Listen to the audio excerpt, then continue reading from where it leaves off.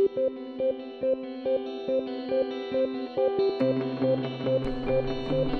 and welcome to the Frontier Strategy Group podcast series. FSG is the leading information services provider for emerging markets executives. We partner with business leaders at over 200 multinationals by providing them with research, analytical tools and data that help power their emerging markets business strategies. My name is Bhavya Sehgal and I'm the Managing Director and Head of Research for FSG's Asia Pacific Division. The topic of our podcast today is local partnerships in India. This is the second podcast in our Local Partnerships in India series. The first podcast essentially talked about the essence and the rationale behind why partnerships are critical. In this particular podcast, we are going to be going deeper into some of the best practices that we actually learned and also defining some of the key objectives that multinationals need to keep in mind for the long-run success of any specific partnership model in India. To support this, obviously, we recently released a new report titled Local Partnership Model in India, where we built a 3-step process to help evaluate various commercial models in India. Joining me today to share a little bit more detail on our work is Pratima Singh. Pratima is a senior analyst on FSG's Asia Pacific research team and has been leading our efforts on this topic. Pratima, a warm welcome. Thank you, Bhavya. It's great to be here. Okay, so let's kick things off, Pratima. And I know that you did a lot of interviews and you spoke to a lot of our India GMs and APAC heads for this specific report. Give our clients some sense on what did you exactly learn and hear when you actually spoke about local partnerships on the ground in India. Absolutely. So, Bhavya, like you said, I did interview a lot of our clients and executives that have local partners or that had used local partners earlier to get a sense of why partners are so critical in India. And I got some great insights from the ground. Essentially, like we had discussed in the previous series, partners are very important in the Indian context to overcome certain challenges that are specific to the Indian market.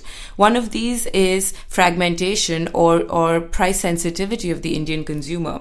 And a GM of a company actually, and I quote, said, "The tail is very long in India. In most other markets, 3 to 4 customers make up 80% of our sales. But in one state in India, one customer provides 20% of sales, while 200 to 300 make up the rest." This client essentially uses a distribution partner to reach his end consumers. So that sort of falls in line with a challenge that he faced and how he used a local partner to overcome that. Another possible challenge that partners actually help overcome in India is the complex business and regulatory environment.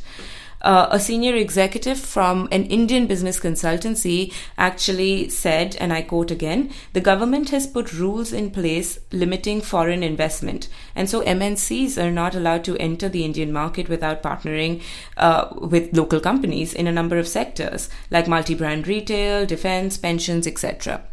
And so again, it sort of reiterates the challenge that the market is complex and local partners not only provide local insight, but can also help overcome these issues. Interesting. So let's kick things off and let's go a little bit deeper. Can you tell our clients what are the typical objectives that different companies actually try and achieve? And I think this is a pretty critical point in terms of succeeding in local partnerships in India because we need to ensure that the objective is not only for 2016, but it is in line with our long-run plan for 2020 for the country. B, the partner is obviously on board with the plan as well because we don't want to actually work with a partner only for 1 to 2 years and then again redo the overall exercise a couple of years down the line, which apparently continues to be a bigger issue for many of our clients. And third, all of us know how tough is it in terms of managing profitability in India. So identifying the right partner who can achieve the objectives that we have profitably continues to be a big theme across the clientele. So why don't you actually, give us some thoughts on the kinds of objectives, which objectives do you think are the most prominent ones for 2016 and 17 for our larger clientele? Great. Okay. So you're absolutely right, Bhavya. It is very important to identify the objectives for the partnership at the start, because no MNC really gets into a partnership in India for a short period of time. It is a long-term strategy. And so identifying these and prioritizing these in order of importance is very crucial. Based on our interviews and based on my research, we actually outlined 9 objectives in the report that we think are very important for MNCs in India and that have come up time and again in conversations. These include things like maintaining price competitiveness. Now, this is very important in the Indian context because not only is the Indian consumer price sensitive, but also it is very important to manage profitability, given that that is still a big challenge in the Indian market. And so partnering with some local companies can help MNCs achieve this price competitiveness objective. Another objective could be to gain local insight and understand the regulatory landscape. India, again, is very complex, and so a lot of the times MNCs don't have the in-house capabilities to be able to get local insights into the market. And so they use local partners in achieving this and better understanding their suppliers, their customers, and even the government and the regulations. So that is another objective that we hear time and again that comes up as an important priority for MNCs in the Indian partnership landscape. And finally, like you had said, in order to understand the examples of what some of the most important objectives are, in the report, we've included a sample technology company, Alpha, and we've highlighted that maintaining price competitiveness, increasing its customer reach, protecting technology, and gaining insight are 4 of the most important objectives from a partnership for this company, Alpha. And then we've highlighted how they use the report and the diagnostic tool to really achieve this. Basically, it comes down to prioritizing and aligning your objectives with your partner company so that you can create a successful relationship going forward. Interesting. And obviously, once the objective has been defined, the next step is to identify the right type of partnerships. So obviously they range from being, identifying an agent to a distributor to a logistics service provider and others. So give us some sense on, what is it that MNCs are thinking of? Do you have any rationale around, multinationals not succeeding with a particular kind of partnership and being a lot more successful with another kind of partnership? What are some of the themes that we actually picked up on that front? You're absolutely right. We did hear a lot about some of the types of partnerships that are actually more successful or more popular than others. And commercial agreements do fall in that category. A lot of our MNC clients prefer to have commercial agreements in India rather than a little bit more risky partnership deals like joint ventures or M&A deals. And this essentially comes down to the financial stability and financial certainty aspect of the local company. Now, within commercial agreements as well, we've seen a range, like you said, from agents to logistics partners to licensing partners, etc. And so essentially the model that we've developed in the report highlights which interests are best served by these different types of partnerships. Agents are essentially companies' representatives in the market. They don't really own the inventory or the customer relationship. So this is a very low complexity and low control sort of partnership. The second is outsourcing. Outsourcing partners can be involved in things from support services to manufacturing. And in India, especially, toll manufacturing is a very popular outsourcing type of arrangement. Logistic partners are also popular. They basically provide the logistics and infrastructure support to deliver the final product to the customer. They don't actually generate any of the demand or own the product. Distributors are some of the most commonly used type of partners in India. 94% of FSG's clients in general have distributors in the country. A distributor buys the product from the company and then holds it in its inventory and then also usually owns the customer relationship. Licensing partners are also fairly common in India. The typical licensing arrangement allows technology, knowledge, or process transfer to the local company in return for, say, a royalty. The licensor, or the MNC in this case, remains the owner of the technology. So these are the commercial agreements that we've discussed and highlighted. And we've also looked at joint ventures, but very briefly. And a joint venture is essentially an agreement under which both parties agree to set up a new entity with new assets, pooling equity. So these are the different types, and when we've developed the model, we've actually highlighted how different objectives can map into these different types of partnership deals. And can you give us a couple of quick examples on that? Under which sort of objectives, which model is the right one? A couple of brief examples on which are the right objectives to have an agent, let's say, and likewise, logistics service provider.